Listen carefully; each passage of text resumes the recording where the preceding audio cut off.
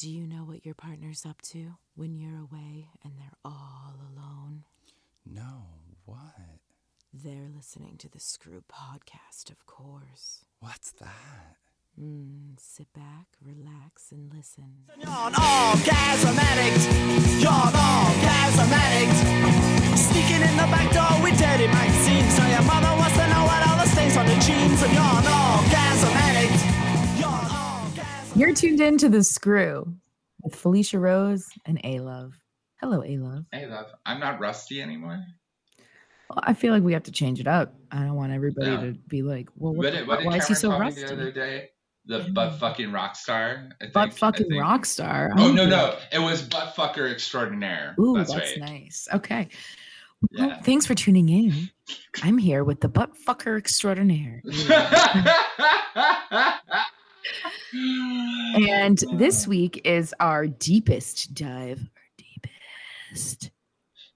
into Deepest. queer pop culture stuff. So our representation in the different things we watch, listen to, etc.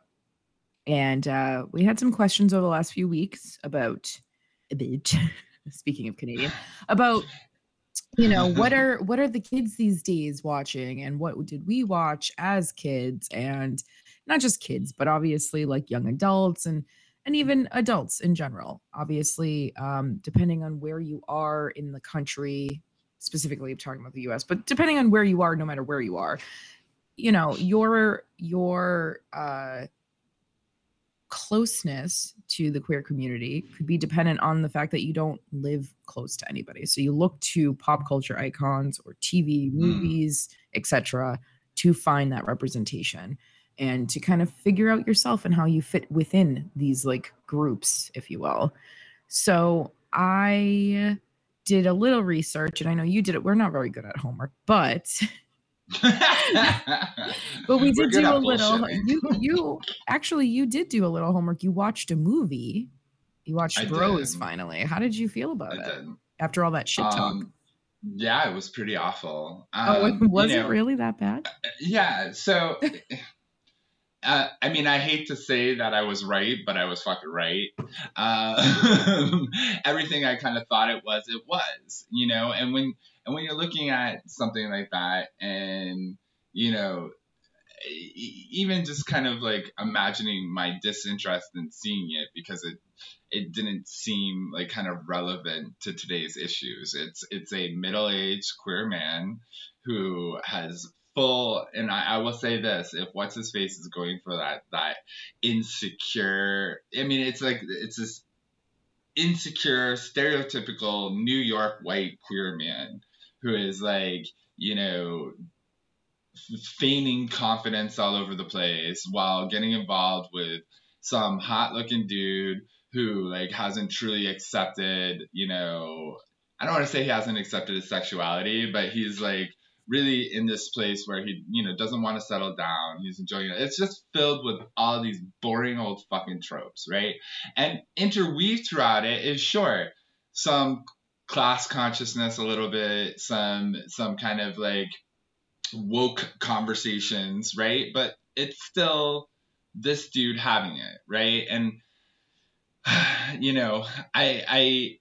I kind of like shook my head afterwards and said, this is sad. This movie got a lot of budget and it got put out there, and it's the same old crap recycled. And to your point, when you kind of did the intro, when we're talking about young queer folks or queer folks that aren't in urban areas who don't have like a connection to the community at large, you're kind of like defaulting to whatever comes in front of you, right? Like I used to like have like a real annoyance about all this like love for like straight female pop stars, right? Your Britneys, your Barbaras, your Chers, and like these are quote unquote queer icons that aren't queer.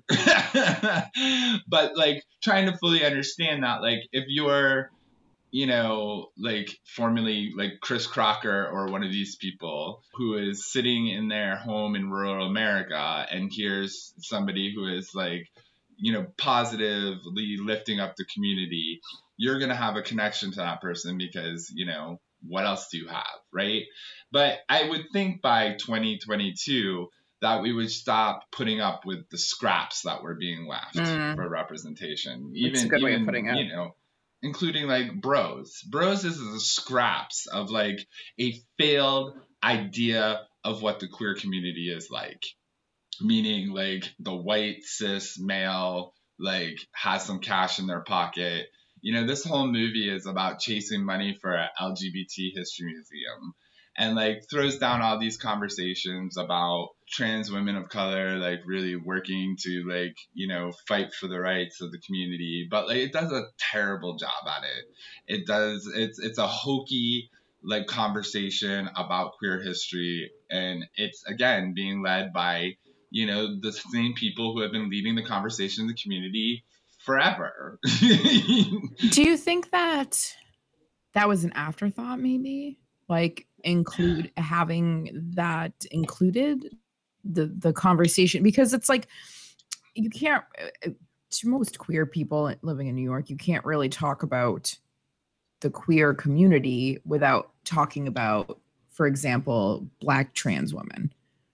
But if you're not a part of the queer community at large, you probably don't really know that. You probably are disconnected from that. Do you think it was like sloppily put together and that was just like an afterthought? Or do you think that was like his intent was like there and it just wasn't the right person to make the movie?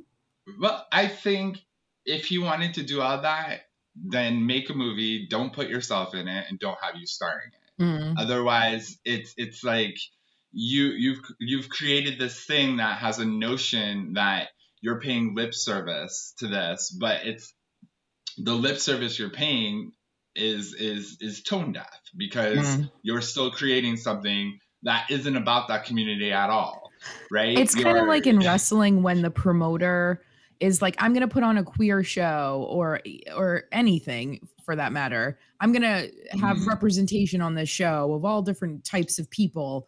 And then they give themselves like the championship belt at the end. Like they win like the main event, you know, it's just like, you almost had us. You had us in the first half. Not quite. Yeah. I think if you really wanted to create a modern queer film, even a romantic comedy, then you're going to need to create something that doesn't show the same things that we've always seen. You know, it's almost a weird slap in the face saying, yeah, I know what the narratives are right now, and I'm gonna weave those in ever so gently, but I'm also gonna ignore it and still do a film about me, for people that look like me and act like me. Yeah, so that's weird. It's weird, and it's like, first of all, I did not get that there was any of that plot, like as far as from advertisements. All I got from it was that it was a queer rom-com. Yeah. And that's, you know what? If it was just going to be a queer rom-com, fine. Like, right? Well, almost like, okay, then it's one slice of the queer community, and you're disconnected from other communities with, you know, there's not a lot of, you know, more than just white cis gay man stuff going on, and that's fine, but then like let it be what it is. And why try to pander to other group? I don't know, that's fucking weird to me. And worse than that is it you know, I think it does some damage, right? It talks about non-monogamy, but it's the usual like kind of tropes of like, oh, they're just not ready to settle down. There's still like, you know, and like so the rom-com part, it doesn't even do well, right? You know, interesting. And maybe it's just I don't find Billy, whatever his name is, that funny, you know, in general. But like, you know, he other than, you know, he tries to tone down his usual obnoxious voice and the way he like delivers things, and like tries to represent this sensitive dude who always still has resting bitch face throughout the whole fucking film. You know, I mean, I guess like the problem, you know, even if you were going to do this, it's not that funny. You have these kind of wild scenes where they're engaging in 3 ways or 4 ways. And it's, you know, some of it is like, oh, you chuckle because, you know, maybe you've been in that situation before. but like in the end, you see like a tinge of shame. You see a tinge of like it's not progressive in any real kind of way, you know. Do you think it's just like the TV show Difficult People, but expanded on for his character? Like, is it a lot of that? Remember that? I think we watched that. I've seen a couple episodes. Yeah. You Yeah, know, okay. I think he tried to take an episode of Sex in the City and write himself into it. Interesting. So and I didn't see Bros, so I can't truly obviously say much about it, but if you're looking for a show about like middle-aged, I don't know if Billy Eichner is technically middle-aged, but like middle-aged-ish white gay dude that's trying to kind of navigate New York or a city in general and do it with kind of cluelessly, the TV show Uncoupled on Netflix, I think actually does a really good job. And it is exactly what it is. Yeah. And there is intersectionality and it's discussed in a way where it's like this dude is kind of figuring out as he goes some new stuff. Just in general, like he's figuring out like the condomless world, for example, because everybody's on PrEP now, and right. he's new to being single as a middle-aged white gay dude in the city, and like it reflects upon the things that we are being critical of, the lack of intersectionality and the lack of understanding all sorts of different things and just kind of like navigating the world in a new way. And I feel like I didn't watch all of the episodes. I watched probably the first couple, but the first couple I thought set a good scene. So if you're interested in that sort of conversation and seeing like maybe the right way to do it, again, I can't speak to the whole show because I didn't see it, but it looks like it's going down a right path. So I would suggest for you to watch Uncoupled. And it has Neil Patrick Harris, which is always fun. Honestly. Well, and like it's nice to see him play a fucking gay guy, honestly, because it's just like this poor dude was just like he played a straight playboy for so long that it's like let's see him in his element, you know? So I think that's I thought that was definitely, it sounds a lot like what you're describing, but with more nuance and intricacy and you know, it paid attention to those things that, like I said, that we're being critical of. So I'd like to watch the rest of it and give like a better synopsis of it. But yeah, that's the one I would say would be the one to watch if you were looking for something in the similar realm, but not as, I don't know, sounds kind of what you're talking about sounds corny and forced.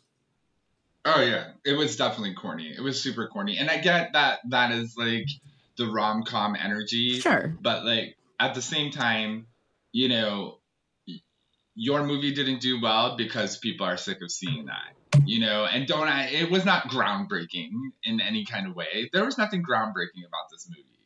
Like there was nothing special about it. There was nothing, you know, it kind of was just something that was there and it was the same old bullshit. And the only way I could say to make that movie better was not to have made it. Interesting. Very interesting. Ooh, burn. Burn. All right. Yeah. So that was my. So I felt like compelled to do that for the deeper dive because I talked so much shit about it. I was like, at least let me watch it and like, you know, my analysis that I gave without seeing it stands. Everything that I thought it was when I opened it up and looked at it. It was a steaming piece of shit. You know how you really feel. That's perfect. A steaming piece of shit. All right, so let me jump into a little of the research I did, which was to figure out what's being suggested out there for like 2022 TV shows and beyond, movies. Yeah, like my thing is this: not most people, but a lot of people that are consuming TV and movies have like a Netflix subscription, for example. Again, sure. I don't want to, you know, not include people, but I'm saying for the watchers of this stuff, typically Netflix is one of the higher ranking things that people are watching. And that means that there's, you know, they have a duty, if you will, to represent as many people as they possibly can, right? Because it's just so consumed all over the world. And it looks like there is a top list of TV shows, queer TV shows and movies on Netflix right now. So let me go through a couple of them because we should actually, not that I'm suggesting them because I watched them, but I'm suggesting that there's stuff to look at and to go check out if you want. So the first one on this list is Heartstopper, which is from this year. And it's called Most Adorably British High School Love Story. And it's TV 14, so teenagers can watch it. It's about these two dudes that they run in different circles. This one joins the football team in order to get closer to his crush. Does Nick feel the same way about him? Ooh, that's fun. That's fun. And will he admit it to the world? It's not super original, it says, but it's a great example of young adult LGBTQ love story done right, which is fun. I like that. People often, like we said before, people often shy away from the queer characters that are in their teens or even younger. For whatever fucking reason. Because they don't want to be accused of grooming. Yeah, God forbid, right? Like, it just, So I thought that was fun. Then we have Young Royals, which is a Swedish TV or teen drama. So I caught that. Yeah, it's pretty porny. But no, and I mean this in a nice way, it's right? It's ranked TV MA, so that makes sense. Because like Elite, the Spanish show on Netflix too, Elite has a lot of queer characters, but it's very steamy, right? These are very soap opera-esque, and hey, it should be. We've come a long way if we can get some shows that represent I want to say almost unashamed sexuality amongst youth. They're kind of situational things with lots of characters, but like there's a lot of queerness going on in these two shows and like a lot of like skin. So, which is important. Young queer people need to see themselves being this way, hopefully being sexual, with some right? Being sexual, right? You can only, it's only fair. I mean, I still think it's fucking weird across the board for like when I'm watching teens, quote unquote, have sex. I know that they're usually not teens, that they're older adults portraying teens. So that makes it a little less ridiculous. But when they show a lot, I do get awkward just because it's just like, But at the same time, I'm not the audience for it, right? So like if I were 16, 17 and I'm exploring my sexuality or I figured it out and I'm looking for representation out there, like all the other shows have teens fucking, why can't queer teens fuck? So I like that. And the thing that used to be like was being overly dumb when it would show these things was like, either the tragic coming out story or, the HIV story or whatever, right? We were seeing these kind of like trauma-packed coming of age stories around queer experience, right? So even though these things aren't necessarily true to life, they're at least kind of a representation that does like, hit a little bit more with the heteronormative counterparts. Sure, exactly. That's the thing is if we're all in agreement that it's okay to make this shit to begin with, then why are we only allowed to see the heterosexual teens fuck? Right.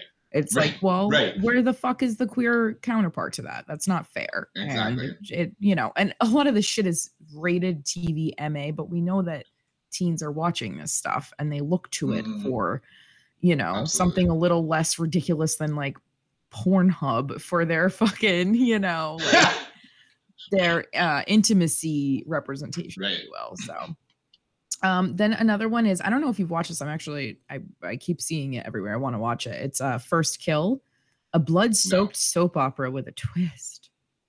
This is also TVMA. The world used to be simple. There were vampires, there were vampire hunters, and the two were immortal enemies. However, the script gets flipped when teen vampire Juliet falls for vampire huntress Calliope. Fans of the gothic I probably said that wrong. Fans of the gothic romance genre will surely sink their teeth into this exclusive series. Unfortunately, next Netflix is already it's not coming back for a second season. That's annoying. So this is interesting because, like, you know, I've definitely noticed a huge trend with these kind of queer, like, horror and other genres, right? Mhm. And, like, you know, it's fun. And I think that, you know, from the days of Buffy, right, we've always had this kind of connection to this kind of sci-fi fantasy and queerness. Like, look, go back to, you know, the folk tales of the fae and fairies and whatever. Their sexuality was always a little, you know, queer, right? You know, Yeah. we There was a lot of we've always had- androgyny, a lot of queerness, Right. a lot of exactly. pansexuality, you know. Right. So it makes sense, you know, that this, I mean, like, look at True Blood, right? We didn't even talk about True Blood when we were, True. when we first talked about this. True Blood is a literal, what's the word I'm looking for? Sorry, I interrupted you and then had nothing to say. Go on. I know. I was like, what? What is it literally? Tell me. I want to know.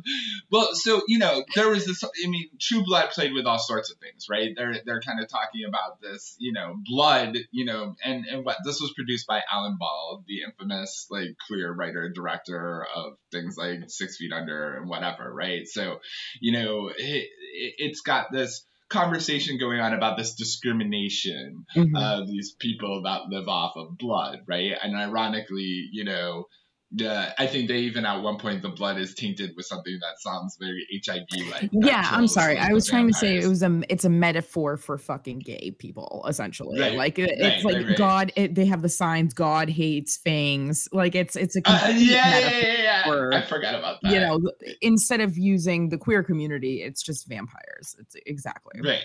Yeah. So I mean, like, and in that, you know, you're seeing, you know, it's one of the first major times I remember seeing this kind of like genre mixed up, and you're, you know, this, you know, kind of like very gory, explicit kind of stuff around blood and sexuality and all this stuff. And, you know, it's fascinating. And, you know, again, these are kind of things that fall under the fantasy genre. They're not really, you know, beholden, I guess, to the same kind of level of representation and conversation, because they're like for pure entertainment, right? Which is on some level is good, because I think, you know, at some point we were, you know, getting all our panties in a bunch about, you know, seeing gay serial killers or this, you know, queer bad guys, and because we had no larger context or no shows that kind of like represented a main character around this, it was always like, oh, why does the bad guy have to be queer, right? Where that line is a little bit more blurry now, and people are having more fun with the genre. Yeah, now you're allowed to have a gay bad guy because you also have gay good guys, right? Right. Exactly. So another one is Dead End Paranormal Park, which I never heard of this before. It looks like a little cartoony tune. It's TVY7. What's that? 7 years old and up? Hey, that's a good question. I don't even know. Hey, bring up the Google for me. Yes, I will Google TV Y7. I just as a commentary on the last thing that we were looking at, I always think it's funny when they make it a you know, it's about teens and then it's TVMA. It's like, it's such an interesting, like I get it. I understand. I know that the movie 13 had to be rated R because they were doing things that 13-year-olds technically, quote unquote, aren't supposed to, right? But at the same time, it's like, this is literally for teenage. Like, that's the main. No, and you're right. You're right. This is for ages 7 and older. Oh, okay. So that's good to know that there's actually that in existence. And what's it basically about? So it's teens Barney and Norma are eager to get summer jobs at a local theme park's haunted house. That's cute. However, they start to question their decision after learning that it's full of actual witches and demons. This is cute. The first kid show to feature a transgender main character. Dead End Paranormal Park is inspired by the graphic novel series Dead Endia by Hamish Steele, who also writes the show. That's fucking great. See, and here I was talking all this shit, like, kids don't have anything to fucking watch. I mean, listen, it's also on Netflix, though. So unless you have internet and a subscription to Netflix, again, Right. it's one of those things like we didn't get, we didn't have HBO in my house for the longest time because it was a very expensive, premium package. So if I wanted to see the L Word, which was like my little slice of like partial representation for me, there's a bi girl and I had to, my parents had to fucking afford it. And that one's tough to swallow because I would love to see that that's on like ABC or a basic cable package, which is more likely to be had if you don't have the money for, a large internet package and Netflix and all that shit. You know what I mean? Like more people, I believe the number is that more people still have cable than they have anything else. So I digress, but you know what I'm saying. Unfortunately, it does leave people out, but I do like that it's in existence. That's very cool. Very, very cool. Then there is Grand Army, a sincere portrait of Gen Zers, TVMA. And Grand Army is a teen drama that focuses on the lives of 5 high school students as they struggle with issues of sex, race, politics, and more. These problems are discussed by a talented cast of young actors. Amir Bagaria, who plays Sid, a Harvard-bound swimmer, and the son of an Indian immigrant struggling with his sexuality. While the show might be a little too gritty for some viewers, interesting way to put it, it's often sincere in how it portrays Gen Z life. Okay. Sounds actually interesting. I'd probably take a look. Yeah. What generation is Gen Z? Gen Z is like, I don't know the exact dates, but it's basically people that are like, I want to say like 19 to like 24 or 5 right now. Okay. It's right below millennials, I believe. Okay, got you. But millennial is like a very large span. So like I'm a millennial and so aren't like 26-year-olds. It's weird. Okay. Oh, this is interesting. Game Boys Level Up Edition. Finding love during a pandemic isn't easy. I said ain't easy. This is TV 14, so that's good. Based on popular Filipino web series, Game Boys is about 2 teens, Cairo and Gavriel, who engage in an online romance during COVID-19. Cairo is a video game live streamer who loses to an admirer, Gavriel. When Cairo suggests a rematch, Gavriel asks for a date. While Cairo is hesitant, the two form a bond. Teen relationships are tough, but they're even tougher when they're online and during a global crisis. This is cute. Whether or not the teens can make it work provides most of the drama in a series' first season. That's cute. And it's TV 14, so that, that's nice.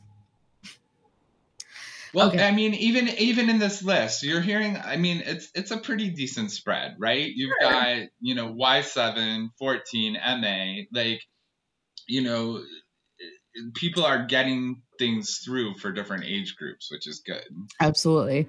And then we have, I'm not going to go through all of these, but I'm going to do one last one, which is She-Ra. And the Princesses of Power. And they say that this is one of the most inclusive animated shows around, which I believe we all agree. I will agree. I will agree with that. I binge watched TVY7. It's TVY7, which makes me really happy. Like I love to hear that, you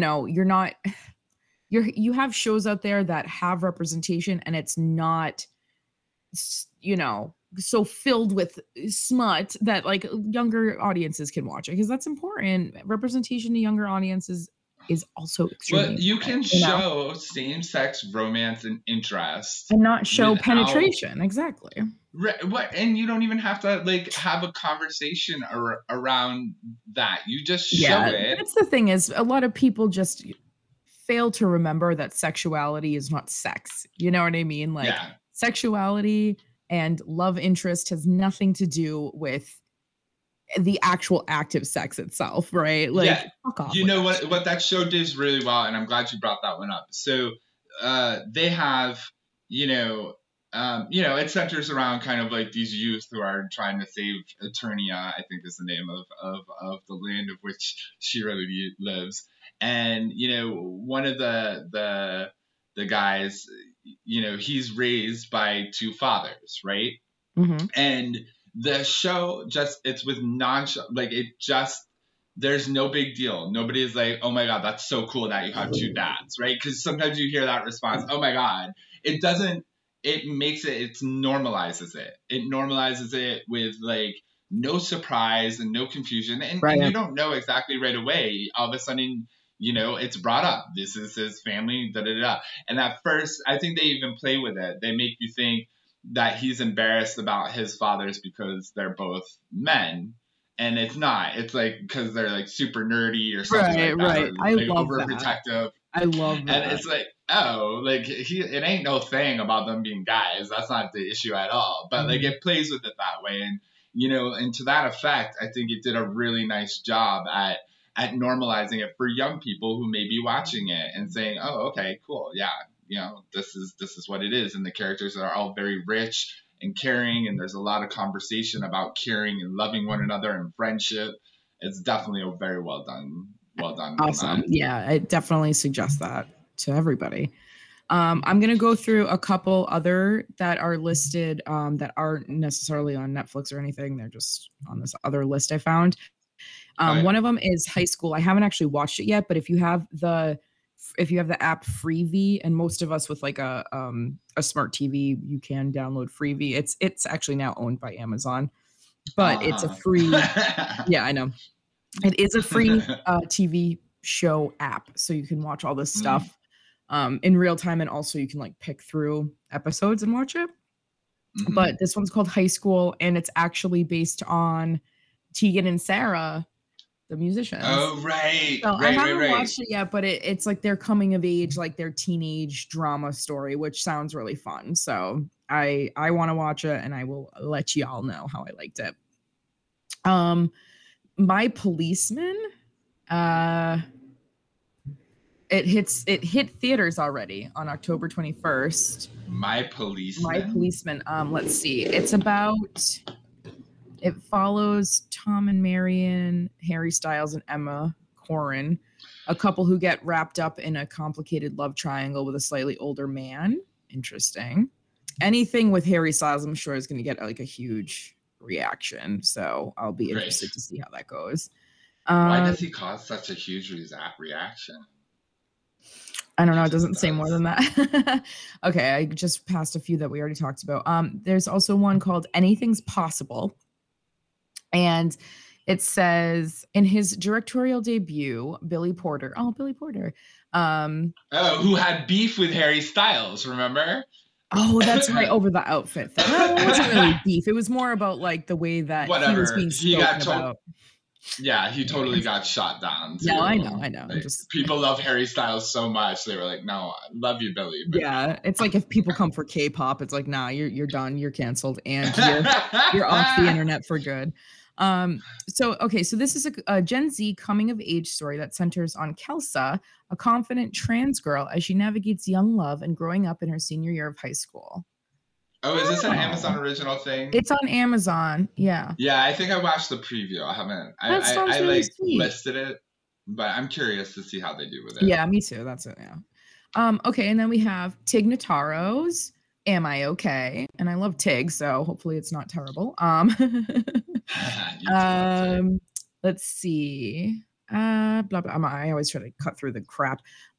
This is about a 32-year-old Lucy who navigates coming out in her 30s with the help of lifelong best friend Jane. Am I Okay? Premiered at Sundance and soon after was picked up by HBO Max. I don't know if it actually premiered yet, but okay. Well, that sounds cute. I don't know much more than that, but that sounds cute. And what else? Did I miss anything? No, everything else we've already discussed. So it does look like there is actually quite a smattering of different movies, genres, TV shows, even cartoon, like the fact that there's 2 cartoons on the list and there were both TV Y7, that's fucking great. I love that so much. It does feel like it's expanding more. I just think that it would be cool to see maybe some more like on cable sitcoms that were very nonchalant about queerness or maybe like that was the star of it, right? Like it's beyond a Will and Grace reboot, and maybe there is stuff and I haven't run into it yet, but it sounds like most of it is on these streaming services because I don't know, because I guess networks have more pressure to, appease the audiences of, you know, the people that are watching, which just so happens to be the people that aren't going to watch these things, I don't know. I personally am not sure. Right. But like Glee was a fucking hit. And that was what, on ABC? So like, you know, not that Glee was specifically gay, but it did. I mean, almost every episode had some kind of queer representation, and it did sure. it not, and Glee. Sure. No, I'm agreeing with you. No. But Glee is a good point. So Glee definitely busted open some doors and saying like we can have something that is primarily queer and have people tune into it. You know, Right. I'm still curious why all these people that were on it ended up dead, but that's a whole other question. So the curse of Glee, which is like a hyper imagined, like fake kind of world of high school drama, right? You know, which, you know, whatever. It was very interesting in that talent that it was being represented on there, you know, and I think if you're looking for something to like kind of tap out of the real world for a hot second, that is definitely something to tune into. Listen, I watched your ass cry at least on 2 episodes. I cry at tomato soup commercials, okay? I am not. Oh my god, I love that. So fucking much. The tomato soup. I know. Listen, I watched like a Bud Light commercial, and I've never been the same since. With the fucking dog and the horse and the man. So I wanted to like, so you know, we touched a lot about like, you know, the movie, the TV industry. One of the things when I was just kind of poking around is we know that some of the other areas of representation like comics and video games, you know, still have a long way to go. And there was a very interesting article I didn't come across, like my partner came across and shared with me, which I thought was very relevant, about the game Overwatch. What is it called? Overwatch? I've heard of that before, yeah. Yeah, so, you know, this is a very popular game, and apparently at one point they took one of the main characters and they filled in the backstory, making the character a queer male character. And they had already had an existing lesbian character. So there's about 32 avatars, and, you know, this caused a lot of commotion, saying that, you know, the video game makers were trying to like kowtow to political correctness. And I just want to point out that 2 out of 32 characters is only 6% representation of the queer community. So it's not really there as far as full representation to begin with. Sure. But one of the interesting things is people who had been using that character used it for a while, didn't really care, but then got met with a lot of hate for using the queer male character and like slurs and the usual so stuff. You mean like in the video game, like are they all playing together like on their headsets and like exactly. And there's 32 avatars and you can pick. So a lot of people who were using this queer male character actually switched to the lesbian character because that one got less flacked, which has come up in the community many times about like males, especially heterosexual males, being more comfortable with the idea of lesbians moreover than like a queer male character. Which right? always makes me laugh considering the fucking backlash that the newest Batwoman in like whatever a couple years ago being a lesbian, everybody shit their pantaloons because you lesbian. And that's not true to the original writing of the Batwoman. Like, shut the fuck up. Anyways, but that is interesting because I feel like, you know, it's definitely like a cherry pick and choose, like, you know, oh well, and you know, with my Batwoman, she can't be a lesbian. Whereas like with my, and I hate to break it to you, fucking morons, who are like into these things. There's a lot of queer folks into all the same fucking nerdy shit you are, and this isn't about political correctness. It's about like the demand for representation of seeing yourself in things that you are purchasing and consumers. Right. Like if you want to pick a fucking character that is closest to who you are, what's the problem? There are gay people out there. There are lesbians out there. Get over it. Right. It's and these characters aren't like fucking on your like console. Again, sexuality does not have anything to do with sex, for fuck's fucking sake. Exactly. So, so that was just a little tidbit on that. So, I mean, I do think that these areas that like do tend to be dominated from, what did you used to call them? Like mouth breathing, white, basement dwellers. Yeah.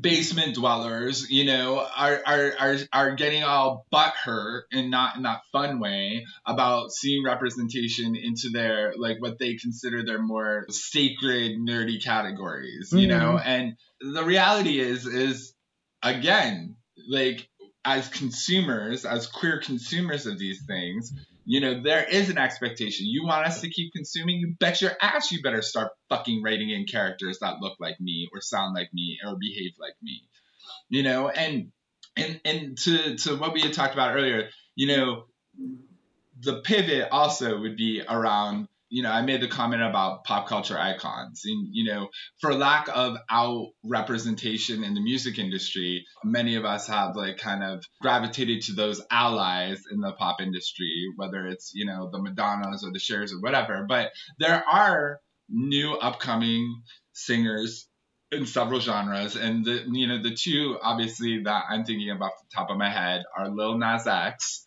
obviously, and we've talked about him before, and Tokischa, who is from the Dominican Republic, who, got all over the airwaves for making out with Madonna and whatever. But these two individuals, I would say, are the future of like how these things could work. These are unapologetic young queer folks that are talking about things that are real and in the community. Tokischa talks about being a sex worker.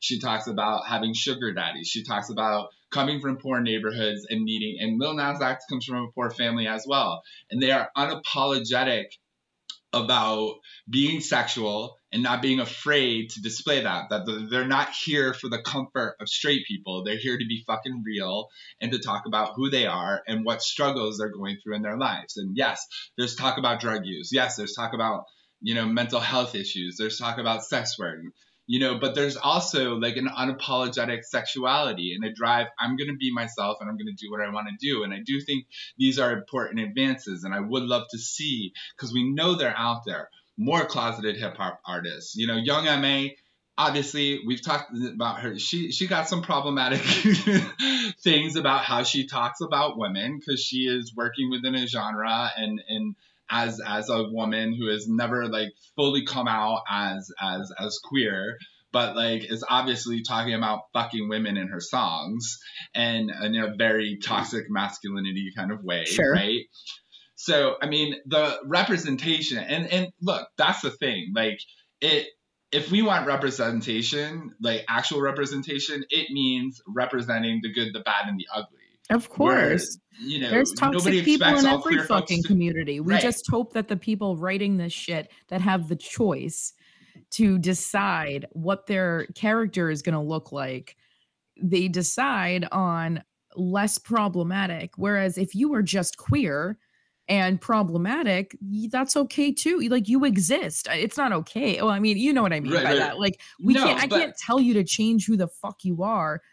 But like, you exist as far as representation goes, right? Because real representation isn't saying, oh, only queer folks who only tick the good all queers. The boxes right? Only the good queers, right? Because we know what that like ends to. That ends to this very respectability politic, and that like we're only allowed to represent ourselves if we look one particular way or sound one particular way or are holding the torch for one particular thing, like monogamy and marriage and good language and not swearing and not being promiscuous. Fuck you. Right. Like, if all of these representations of straight culture exist, they exist in queer culture as well.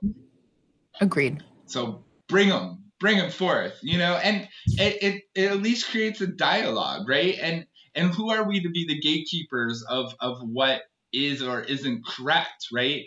We can't still be at the point where we're saying, oh, you're the type that gives queer people a bad name. Fuck you. Like, the numbers of people that are out there that have an experience that doesn't look like Billie Eichner's or, is I'm sorry, I butchered his name. I'm sorry, It's not fine. sorry. You know, like that is the only way that you can, you know, show that we're here and we exist and that we're all not rich, you know, people choosing our words so fucking carefully when we speak. You know what this reminds me of is one of our listeners wrote in to tell me, what about Kids in the Hall, which I believe you watched Oh yeah, back yeah, in the yeah, day, yeah. right? Explain what Oh, Kids in the that's Hall was, and there was a queer character. Am I right? yeah. So right, I did forget about Buddy Kids in the Cole, Hall. right? Buddy Cole is the character. Yeah. So I mean, this was kind of a sketch comedy, like reminiscent of like Mad TV hmm and In Living Color. Is that In Living Color It's the with the Wayne Canadian. brothers? It's Canadian too, right? Yeah. Yeah. Yeah, it was Canadian, and you know they were talking about things in a you know in a way that yeah sure a lot of stereotypes were employed, but I remember being oh my god how young was I was pretty freaking young and going on this like kind of youth queer retreat thing. It was like a sleepover where you watch like movies and TV shows A and queer people were trying to one? bring yeah a queer retreat yeah. Wow. I mean, It you wasn't know, like a camp to go change your gayness? no, it Like a wasn't. It conversion or wasn't. whatever the fuck? It was something that I think like I probably didn't tell my parents exactly what it was, but it was really cool because like they basically rented a thing. We brought our sleeping bags, our pillows, and like it had like adult oversight, so like people weren't jumping in each other's sleeping bags or whatever. But we were all basically in a big like cabin like thing and with a TV and a VCR. And we watched That's so we watched fun. Kids in the Hall, and what else did we watch? I wish I We went to watched fad like camp. What the fuck? yeah, I went to fat camp. exactly. No, I didn't actually go to fat. My parents always fucking threatened me though. If you keep eating, we're With gonna fat send you to camp. fat Oh my camp. god, that's I want to terrible. go to fat Well, camp. you know, it was interesting because like you know, when you're young, like, and maybe this is something too that like you kind of get this kind of fear or intimidation by quote unquote stereotypical queer men, right? You haven't like you know, we kind of struggle with like, well, I don't want to be that because if I'm that, people are gonna pick on me or threaten me with violence or whatever. But like, you know, some people like are just the way they are, right? And like the representation, you know, if you're in a group of people that are like comfortable and like you're not threatened, it's okay to laugh within yourselves about some of these stereotypes, right? And I do think the Bros movie was trying to do that a little bit, right? But the problem is like representation does look different now, right? And one person's experience back in the day in the stereotypes of back in the day don't actually translate as much anymore. Right. Sure, there are flamboyant queens out there. I love you all. And like we have like learned to like in many ways not be ashamed of that kind of expression. But when it's utilized as the only form of representation, and I'm thinking, you know, Jack on Will and Grace, right? Right. You see a lot of conflict between Will's character, you know, who is, you know, a little bit more straight-laced and young professional, and Jack, who is like happy queer all the time kind of thing. You know, that Jack is the comic relief and he's kind of like not taken seriously a lot of times, right? He's not the serious character. Sure. The serious character is this character, right? So I think those are the weeds that we always get into when we see that kind of representation. And it's not to say queer folks aren't laughing at Jack and finding it funny. Sure. That don't love their friends that come into the room and light it up with like funny witty sayings and like, you know, share impersonations and the whole 9 yards. Sure. We love that too. We just don't want it to always look like that. You know, you can't have that being the It only can't be thing the represented. one way, right? It can't just be that like we watch RuPaul's Drag Race and see that there's a bunch of over the top personalities acting a certain Right. way, and like that's all gay men now act that way. You know, it's just an interesting takeaway that a lot of the straights have done with that kind of stuff. And it's funny too because like Will and Grace is the perfect example of like you had multiple gay characters represented, but the takeaway is that all the gay character or all gay men act like, which one is it? The flamboyant one, Jack? Act like Jack. To the to the extent of most of my life, after people have met you through me, the side conversation is he's not a very faggy queer. He's not a very faggy fag. He's not very gay. What the fuck do you mean by that?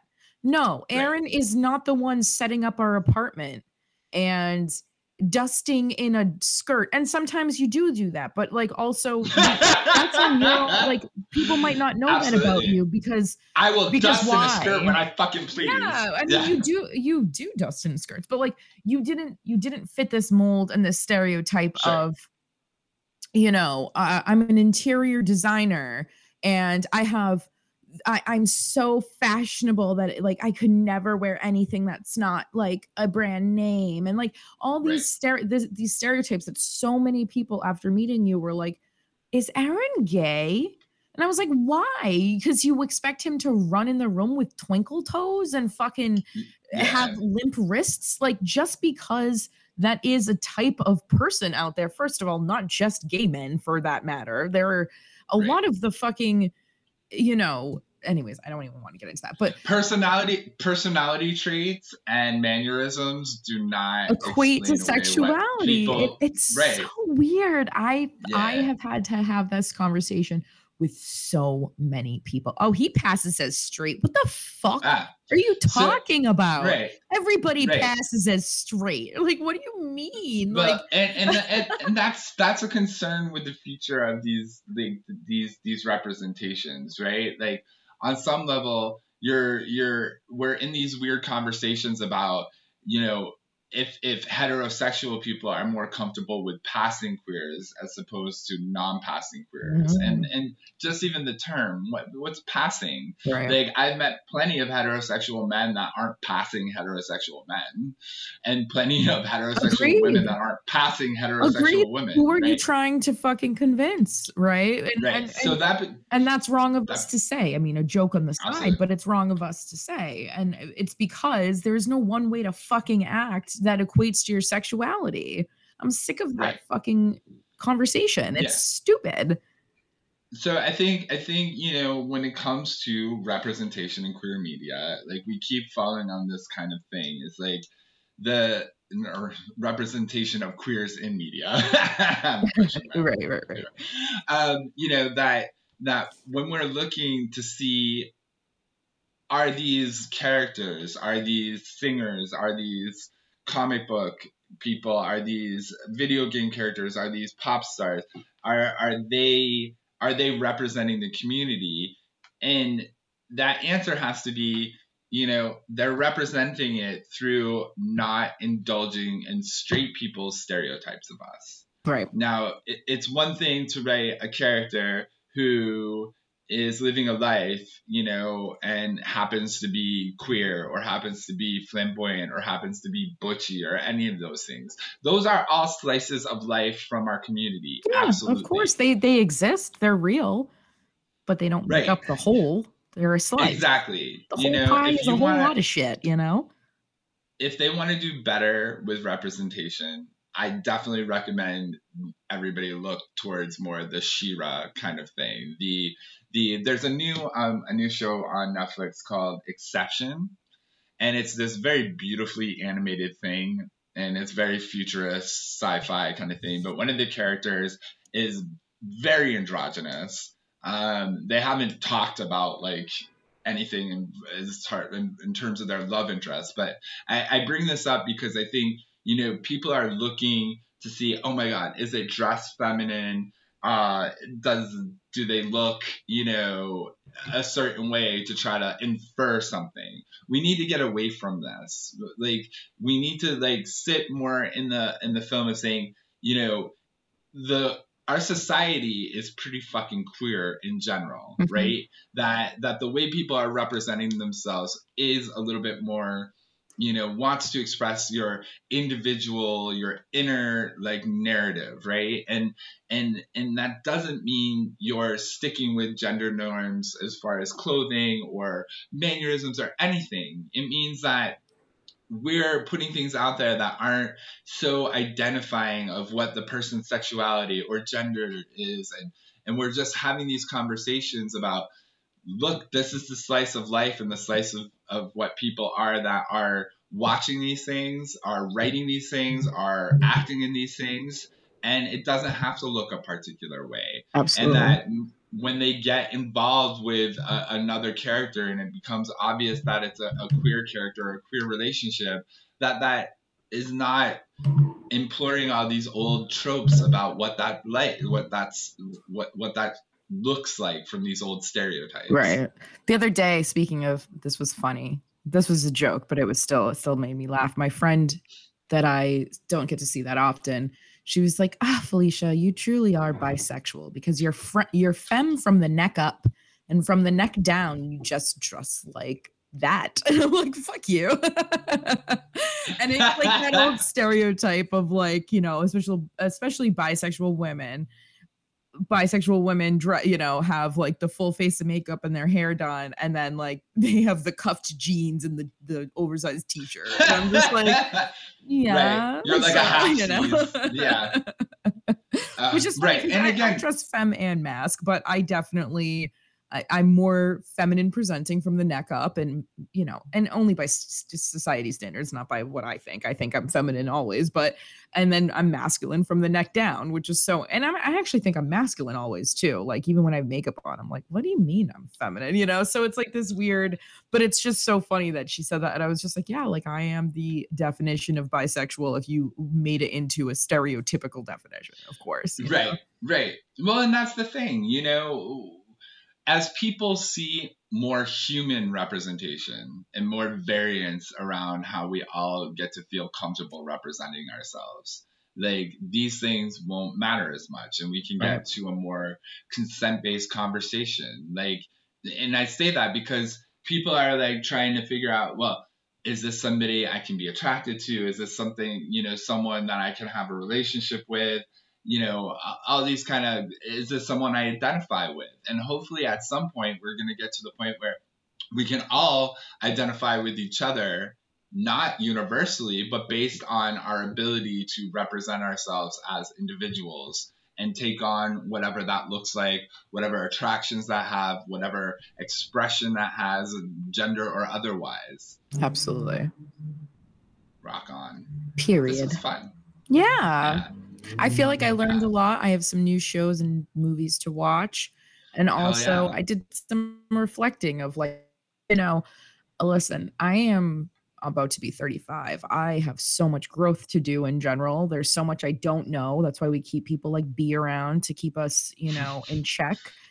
There's so much I don't know. There's so much I've yet to learn. There's so much that was kept from me in general that I have to go back and do my due diligence and double check things and do some homework and whatnot. And, representation in TV shows is actually a very important part of that. It's like, absolutely, what do I suggest to the younger audience that needs some suggesting? Like,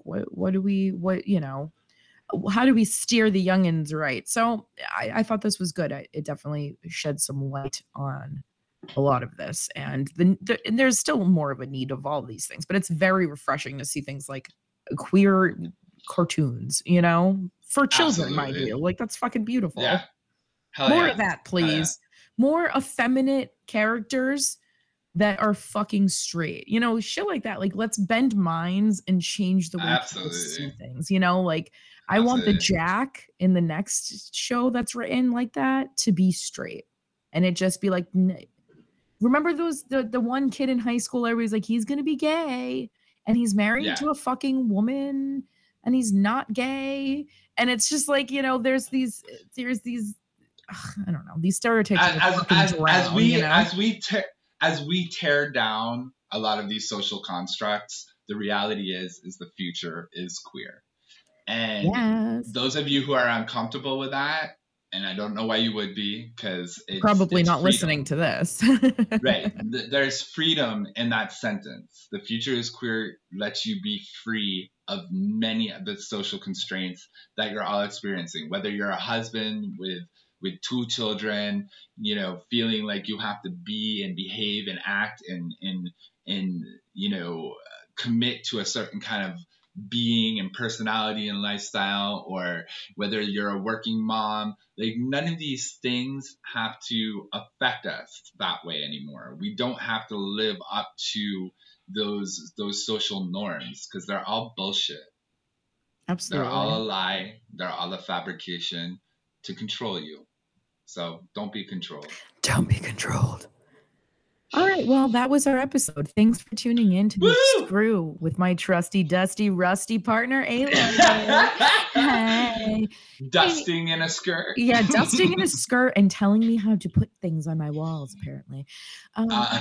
Be sure to like, subscribe, download, follow, do all of the things that we would normally beg you to do. Please do that. It really helps us. And as a struggling queer podcast, literally, we're struggling. You know, we have had very small growth, not in our numbers for listening, but on other platforms throughout the years. And I think we deserve a little bit more. So share our stuff. Tell a friend, phone a friend, you know. Phone a friend. I don't fucking know. Text your pal. We talk about the sex and the gays. Yeah. Nice. Text your, and yeah, Aaron says yeah. a political thing or two here and there. So these are things that are important. Also, make sure you go out and vote.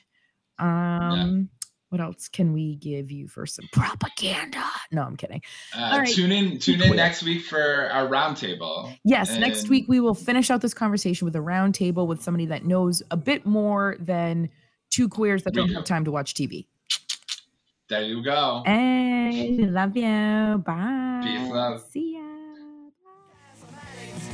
Uh-huh.